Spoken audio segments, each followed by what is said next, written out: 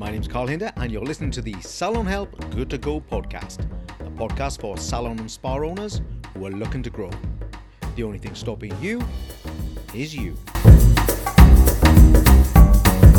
Welcome to episode 17, Staff Accountability. Right, guys, let's dive into this crazy bubble that we have in the hair and beauty industry, where we have staff who actually aren't accountable for anything.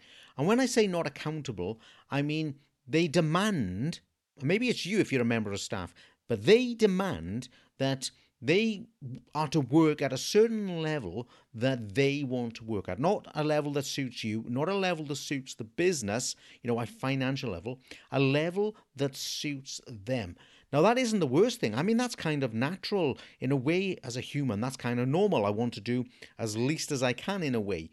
But the worst part is the salon owners, which is you agree with them. So we have people who are delivering a workload, and regardless of how high or low it is, they still expect to actually get paid. Now, they want to get a consistent pay, maybe for an inconsistent performance. And then on top of that, we are looking for pay rises and commissions and better conditions. And you, the salon owners, are always trying to deliver that for them.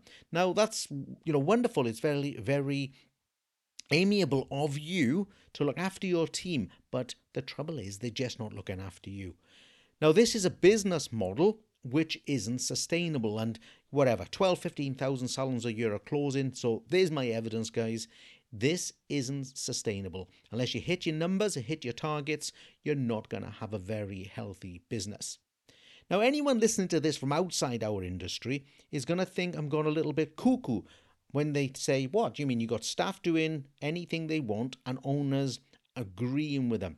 Now, if they're not agreeing with them verbally, they're certainly agreeing with them in terms of principle, because we kind of endorse what they're doing. And we're going to talk about that in a moment of why they do it. So it's the most common method that we use for managing staff.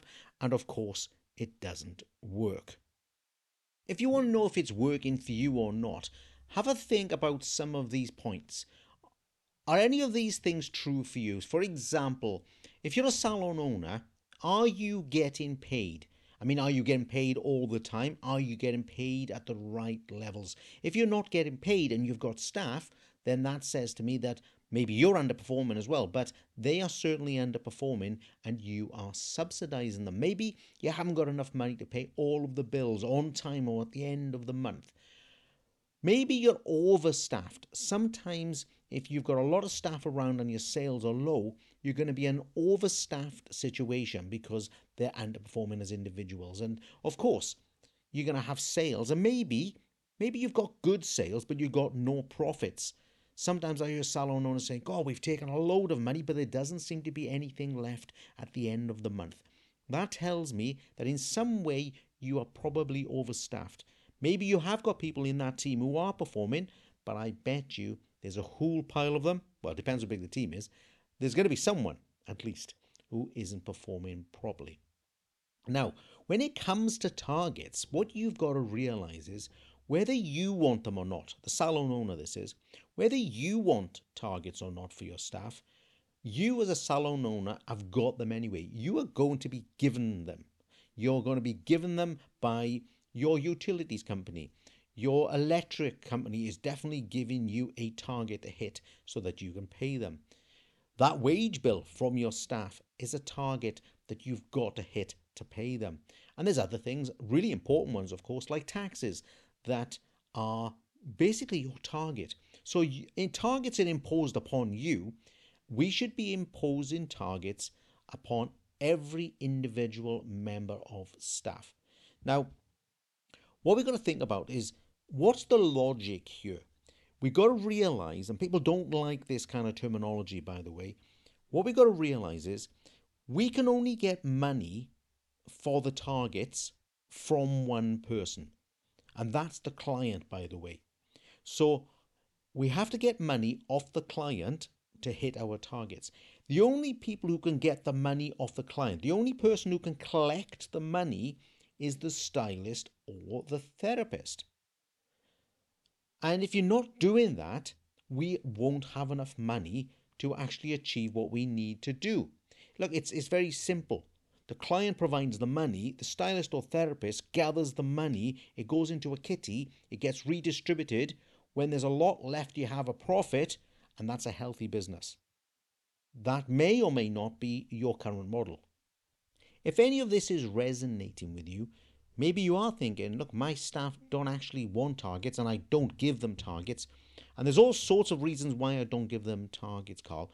Let's start by thinking about what other organizations have no team targets, no staff targets, or any organization, even charitable ones, by the way, that don't have financial targets.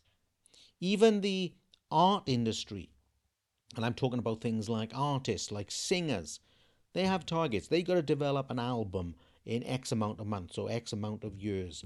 Or authors of a book who have a big contract have got to provide, 3 books in 2 years or something along those lines. Your checkout operators at the supermarket, they've got to hit so many items per minute through the scanner. They can't just do what they want.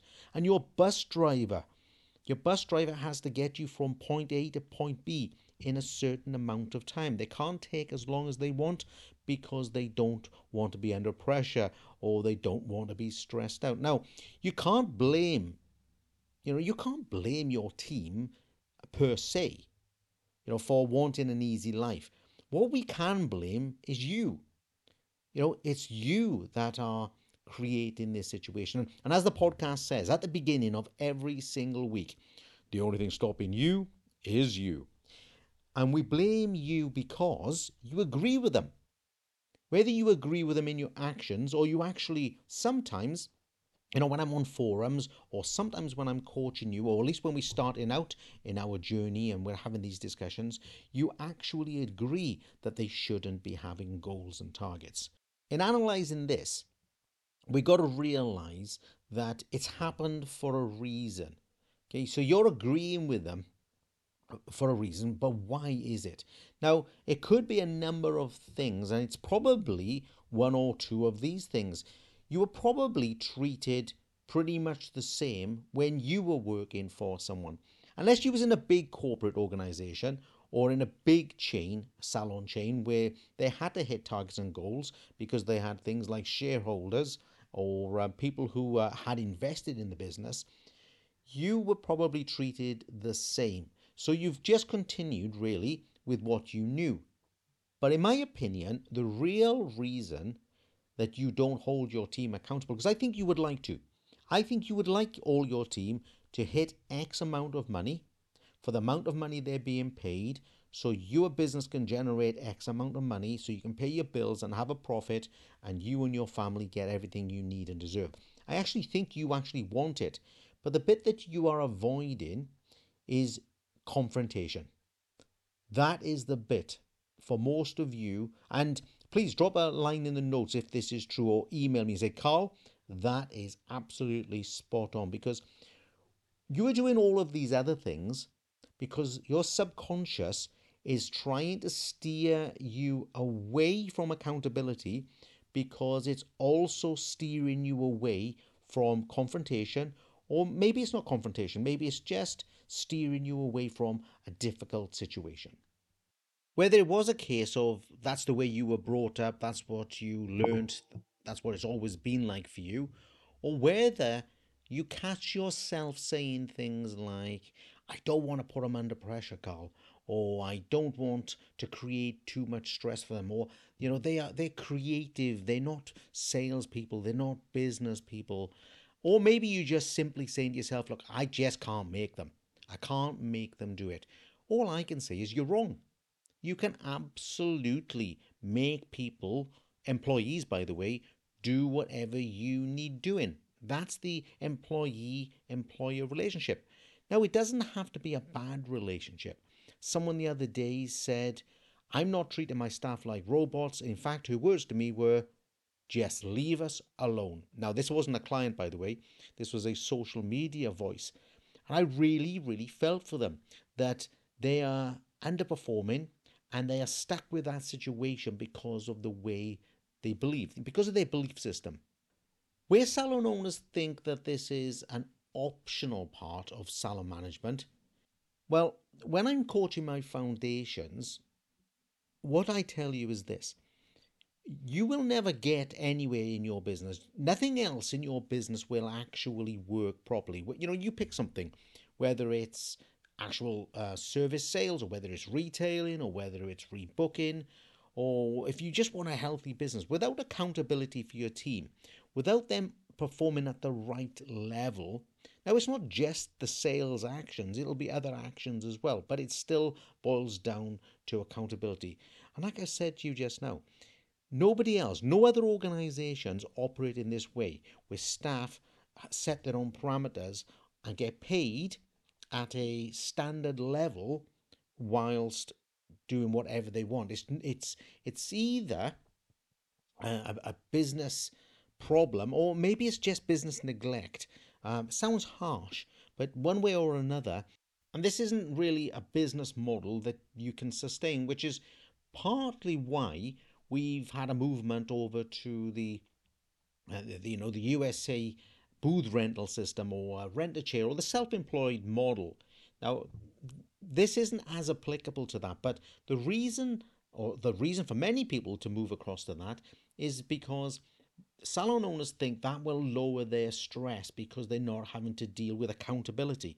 That's the reality, honestly. It wasn't because we couldn't get staff, and it wasn't because we couldn't pay them. It's because we didn't want to hold them accountable, because accountability includes stress. However, the reality with the self employed model is very, very similar.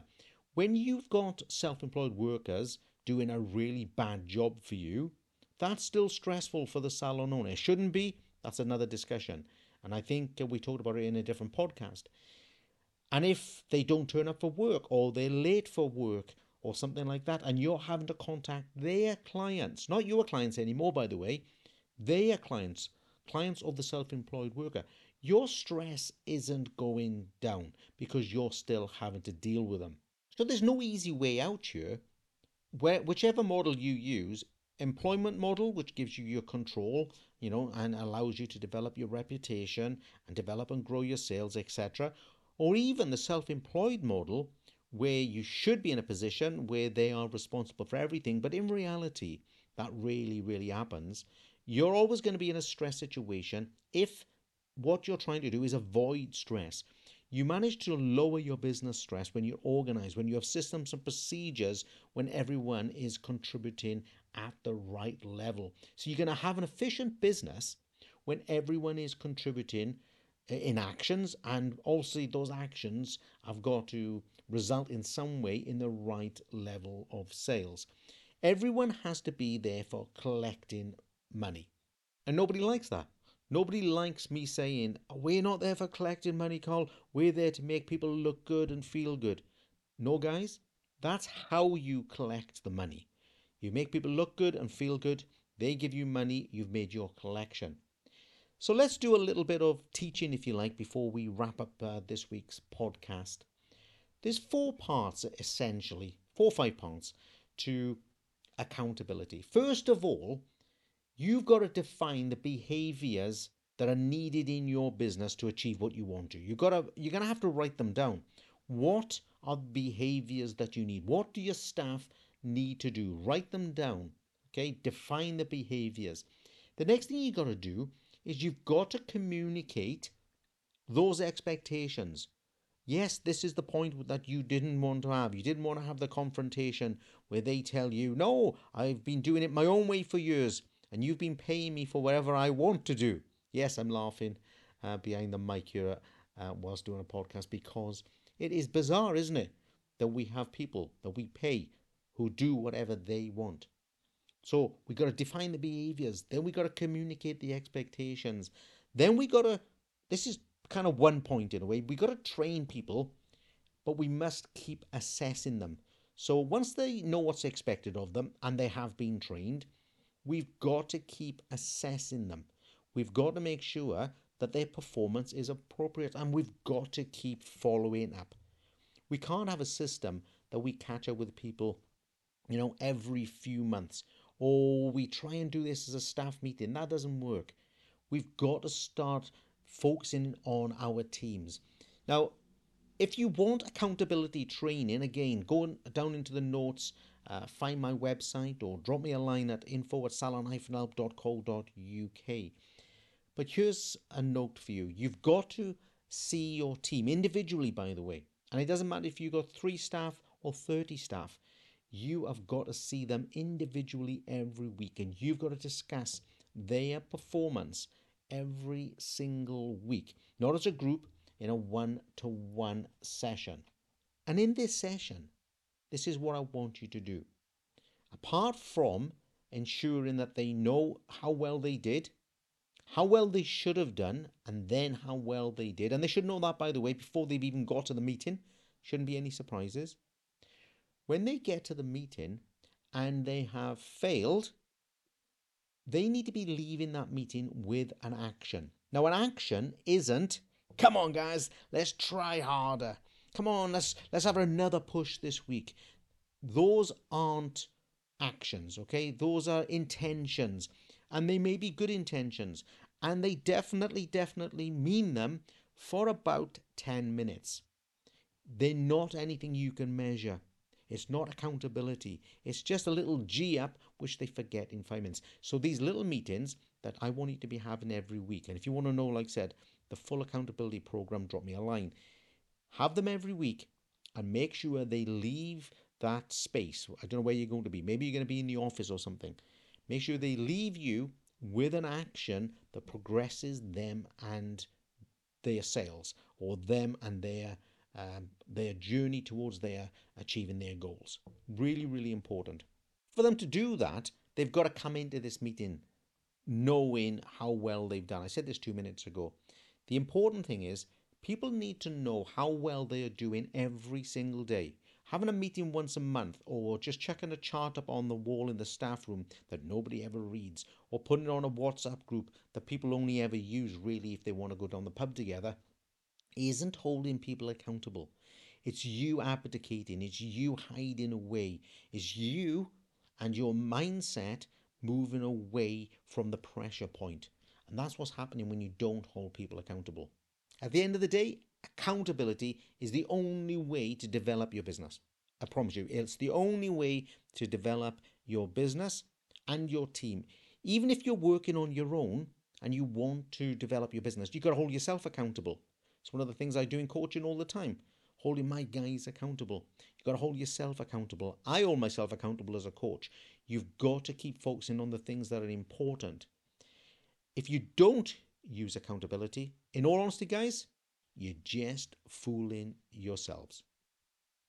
And that's all for this week. Thank you for listening to the Salon Help Good to Go podcast. Please check the podcast notes for useful links and leave me a review. Please also let other salon owners know that I'm here every Sunday evening at 4 p.m. trying to kickstart their week. Great. I'll see you on next week's episode.